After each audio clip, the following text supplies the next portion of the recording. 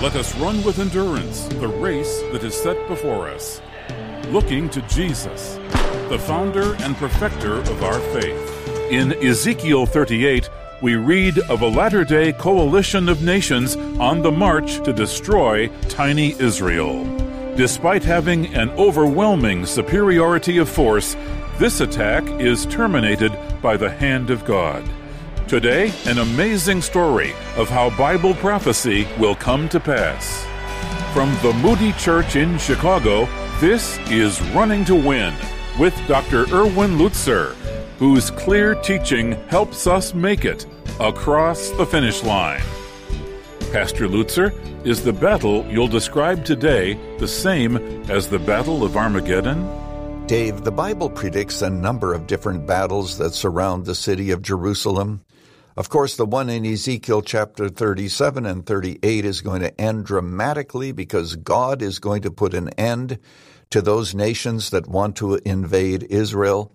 But this much we do know, that Israel really is the focal point of all future prophecy. So when we hear that Israel is in the news, we all become very interested. We don't know the times, we don't know the details, but this much we do know, that God is going to defend Israel. You know, I've written a book entitled The King is Coming, 10 Events That Will Change Our Future Forever. I tried to avoid some of the controversies, but rather to zero in on those events that we know are going to happen. And for a gift of any amount, this book can be yours. Now, at the end of this message, I'm going to be giving you some contact info. For now, let us listen as we think about the future events that we know will take place. It is truly amazing, isn't it, that a little sliver of land like Israel, depending on where you put the borders, perhaps 100 miles long, and depending on where you measure it, 30 to 50 miles wide, would command the attention of the world. And when God begins to wrap up history, everything has to do with Israel. Everything has to do with the city of Jerusalem, that small little postage stamp of a country. What is amazing, perhaps, is that the United States is not mentioned in prophecy. There's no evidence that the United States is directly involved. At least the Bible doesn't predict it. There may be some reasons for that. First of all, if you have a pre-tribulational rapture, if 2 or 3 million or however million true believers there are in the United States all go up in a rapture, that would certainly destabilize the United States. People would have all kinds of explanations as to what happened to these people. Most people would be glad we're gone, but at the same time, it could cause a lot of disruption. There's another reason, and that is the need for oil. After all, the United States desperately needs foreign oil, and it could be that as the years progress, the United States begins to ally itself more specifically with the Arab states than it does with Israel. Even in recent years, it's evident that our support of Israel seems to be in decline. Another reason might be terrorism. You could imagine a terrorist attack and how it would take out so much of our infrastructure. One of our leaders has said that the greatest threat the United States has is not terrorism, but rather it is the collapse of the economy, a total financial meltdown, what, of course, could be caused by severe terrorist attacks. At any rate, I'm going to be discussing today a huge battle that is going to take place in the Middle East, a coalition of nations that are going to march against Israel, and there's no evidence that the United States is involved or trying to help Israel repel the attack. The attack will be repelled in a way that is going to give you goosebumps, but the United States will not be a part of that. I want you to take your Bibles and turn to the book of Ezekiel, and we're going to begin in chapter 37 just to give you a bit of context.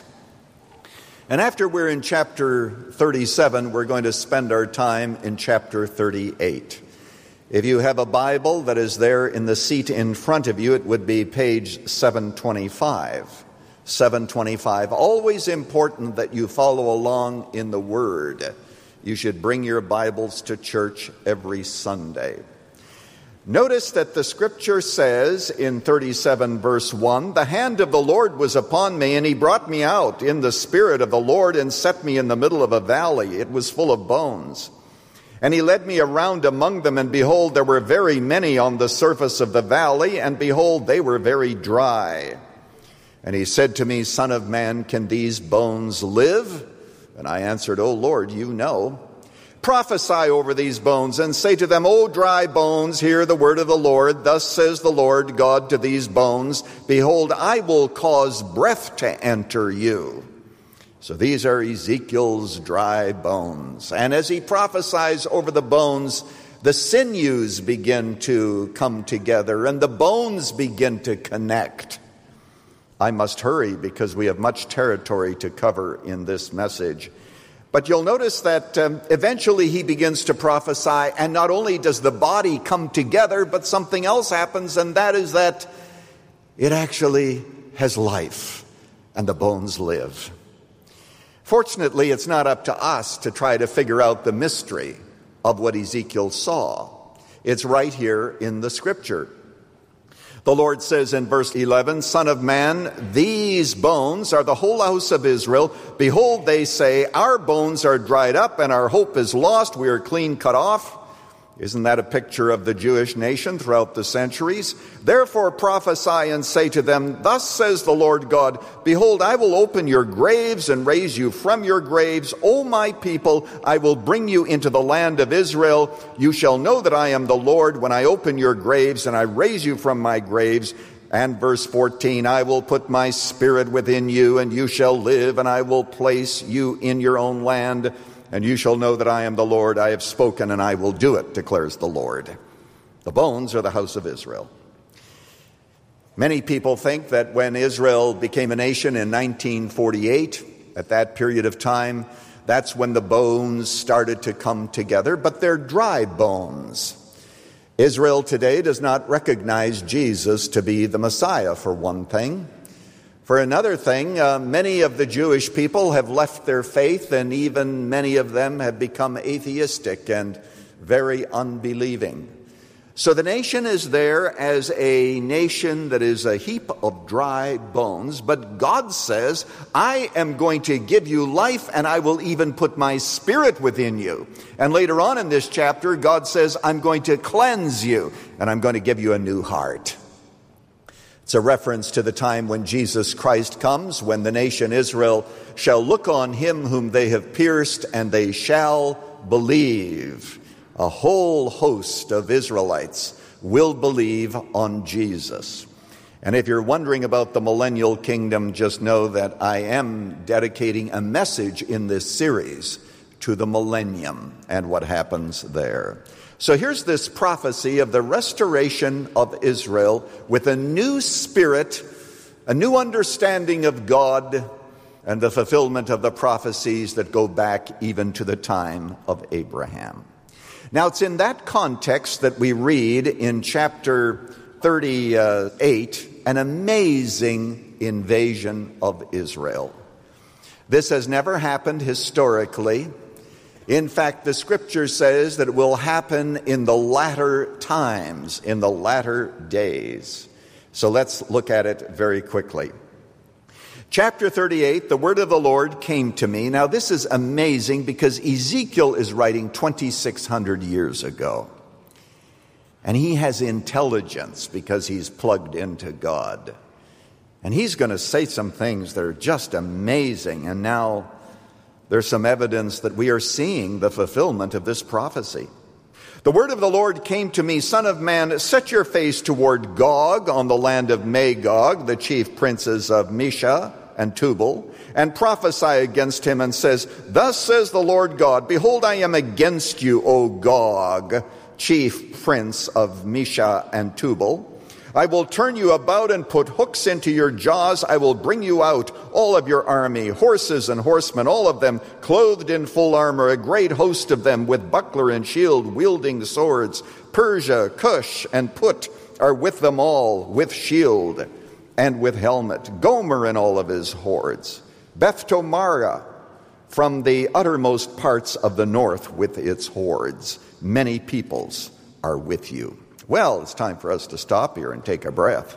What is this all about? When it comes to interpreting this passage, you have to understand that he is using names that are very ancient. And today we have different names for these geographical locations. You say, well, how do you connect them? Well, there are scholars that have looked at these names, connected them with the Table of Nations in the book of Genesis. And so far as we know, the interpretation that I am giving you is accurate. And the first country that we have to look at, if you were to look at a map, the first country that you would want to look at in this context is Russia. When it speaks about Gog, that really is to a ruler. It's talking to a ruler. And when it speaks about Magog, if we identify that ruler as the Russian ruler, and I'll give you some evidence for that in a moment, Magog would refer to those countries that are south of Russia, the countries that became part of the Soviet Union or were a part of the Soviet Union, the Muslim countries that are in that region.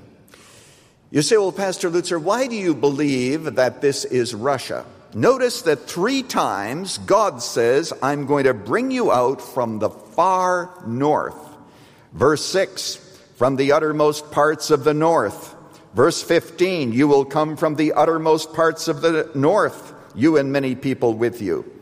You'll notice that in chapter 39, same battle. Verse 2, of the uttermost parts of the north.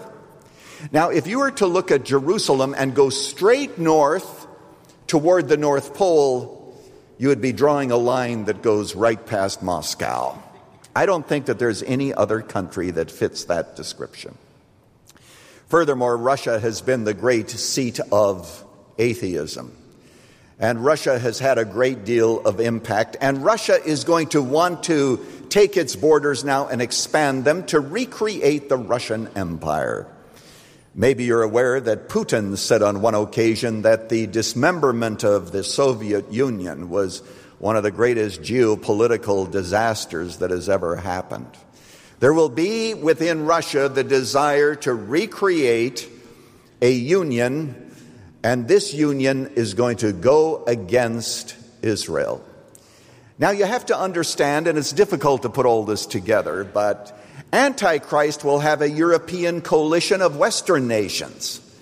And so you can see the world lining itself up. You have Antichrist, who has in his hip pocket the Western nations. You see Russia now, and it is going to align itself with Arab nations. You know, people always say, how close are we to the Lord's return? I don't know. Maybe it's still 50 years or 100 years. But if there are any signs, any quote signs, one would be Russia's affinity, its desire to connect with Arab nations. Now let's look at the text and let's find out what some of these other nations are. You have Russia and its satellite countries, the former Islamic countries, and then you have Misha and Tubal. Best identification is Turkey. And also Gomer over here and Beth Togarmah would also be a reference to areas of Turkey. If this identification is correct, a couple of things follow. First of all, always expect in the days ahead that Russia is going to have closer and closer ties with Turkey. Turkey is a secular Islamic state. Some of us have been there, and we see its secularism. Also, in the recent year or two, it has taken a very fundamentalistic turn toward a more rigorous Islam. But expect Turkey to be aligned with Russia. They are going to continue in their alliances. And then you have the country of Persia. Persia is Iran. Persia is modern-day Iran. Well, we all know, and it's listed there, of course, in verse 5, we know what Iran thinks of Israel. Its president wanting to exterminate the Jews and saying that the Holocaust didn't happen. All of these things have been said by Ahmadinejad. He said that, the Holocaust didn't happen. What they want to do is to align themselves with those nations that are opposed to Israel and wipe Israel off the map. Isn't it interesting that Russia has trained more than 1,000 nuclear scientists, Iranians, and Russia has helped them build a nuclear power plant, billions in arms deals. Expect that to continue. Russia says that it is willing to defend Iran. So Iran is part of the coalition.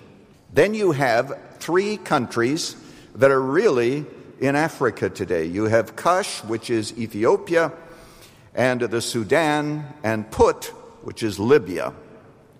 Now, I have to tell you that ancient Ethiopia, when it's mentioned in the scriptures, Kush, Ethiopia, was really what we call today the Sudan. It was south of Egypt.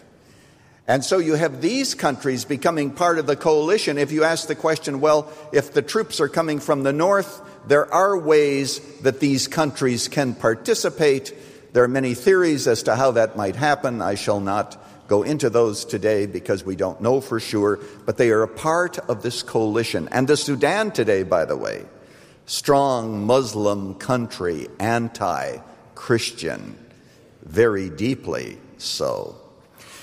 So these countries are going to ally themselves against Israel. Now, you say, well, what about Saudi Arabia? We'd certainly expect Saudi Arabia to be a part of this, wouldn't we?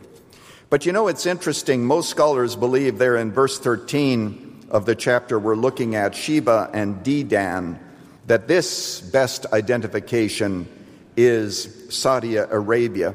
And Saudi Arabia gives a mild protest and says, are you going to get the spoil, etc. Saudi Arabia, though a Muslim country, has oftentimes been allies with the West. So it is possible that it will join the Western coalition that belongs to those that are under the thumb and the heel of Antichrist, because it is not listed in this coalition. Now, with that background, why are they doing this? Well, verses 11 and 12 tell us. They want to destroy, to seize the spoil, to carry the plunder, to turn your hand against the waste places that are now inhabited. They want to destroy the people who are gathered together from the nations, etc., etc. What they want to do is finally crush Israel. And they are going to come together in hordes. Now, if you ask the question, where are nuclear weapons in this? I'll comment on the weapons issue in just a few moments. But notice that the Bible says that you will come from the uttermost parts of the north, verse 15, and you and many people with you, all of them riding on horses, a great host, a mighty army. Written, of course, in the language that Ezekiel would have understood. That may be symbolic. But nonetheless, this group of armies comes together. If we read the text correctly, we're talking about millions of people, of soldiers, coming against Israel to finally overrun the place, to finally crush the place, and do everything that this coalition has always wanted to do in its hatred of the Jews, and to finally take care of the issue. Now you say, well, Pastor Loser, when would this happen? Well, scholars differ on that point. I always say that when it comes to prophecy, we might not be accurate in terms of the timeline. We do the best we can to fit this in with this and ask where would this make more sense. But we wish that there'd be a whole book just devoted to the sequence, and there isn't. The book of Revelation helps us, but we need to insert these events within it. But let me say that it's a time when Israel is at peace. If you read the text, it says that they will be in unwalled villages. They will be secure in their land. That certainly isn't true today, most assuredly. So it refers to some future time when Israel is at peace. My friend, what excites me is we don't need to know the details to know that certain events will take place. And someday after they have taken place, we'll look back and we'll say this is the way we should have interpreted these prophetic statements. But this much we do know. What the Bible predicts will come to pass. And may I add, today we are one day closer to these events than we were yesterday. You know, for a gift of any amount, you can receive the book entitled The King is Coming, 10 Events That Will Change Our Future Forever. I wrote this book not so much to think that I know all the details regarding what's happening, but rather I'm interested in the transformation of life, the recognition that we should be living in light of eternity. We believe that this book will be of tremendous help even in your Christian journey. As I mentioned, for a gift of any amount, it can be yours. Go to rtwoffer.com. That's rtwoffer.com, or call us at 1-888-218-9337. Once again, pick up the phone and call us at 1-888-218-9337. The title of the book, The King is Coming. Time now for another chance for you to ask Pastor Lutzer a question about the Bible or the Christian life. Christians do not all agree on what day God has set aside for corporate worship. Jim is asking today's question. Could you please give me scripture explaining why you worship on Sunday and not on the Sabbath? I worship on Sunday, and people tell me, yes, we live under grace, but the other 9 commandments should not be broken. Jim, very good question, and it is deserving of a much longer answer. Couple of things to think about. It is true that in the New Testament the commandments are all repeated, and these commandments have their own force in the New Testament, but it is interesting that the Sabbath day is not repeated in the New Testament. What we find is, first of all, that the early church did worship on Sunday in commemoration of the resurrection of Jesus. And so the Bible talks about the first day of the week, the first day of the week. You can read that, of course, for yourself. Secondly, under grace, the Sabbath of the Old Testament is really given an entirely different meaning. In fact, there seems to be very little connection between the Old Testament Sabbath and what we call today's Sunday. For example, in some of his writings, like in the book of Colossians, the Apostle Paul talks about those who observe certain days, etc., etc. In Romans, Paul speaks about those who regard one day above another. Others regard every day alike, and then he says, let every man be fully persuaded in his own mind. That's Romans chapter 14. Clearly, if it was God's intention that we observe the Sabbath, this would have been a repeated theme in the New Testament, and it's not there. So continue to study the matter. There are those, of course, who differ, but my conviction is that when we worship God on Sunday, we are representing His grace in the new covenant. Some wise counsel from Dr. Erwin Lutzer. Thank you, Dr. Lutzer. If you'd like to hear your question answered, go to our website at rtwoffer.com and click on Ask Pastor Lutzer, or call us at 1-888-218-9337. That's 1-888-218-9337. You can write to us at Running to Win, 1635 North LaSalle Boulevard, Chicago, Illinois, 60614. Running to Win is all about helping you find God's roadmap for your race of life. Ezekiel prophesies that one day many nations will come to destroy Israel, led by a nation from the north. Despite their apparent power, God will dramatically neutralize their attempt. This great battle will prepare Israel for the climactic events leading to the return of Jesus to the earth.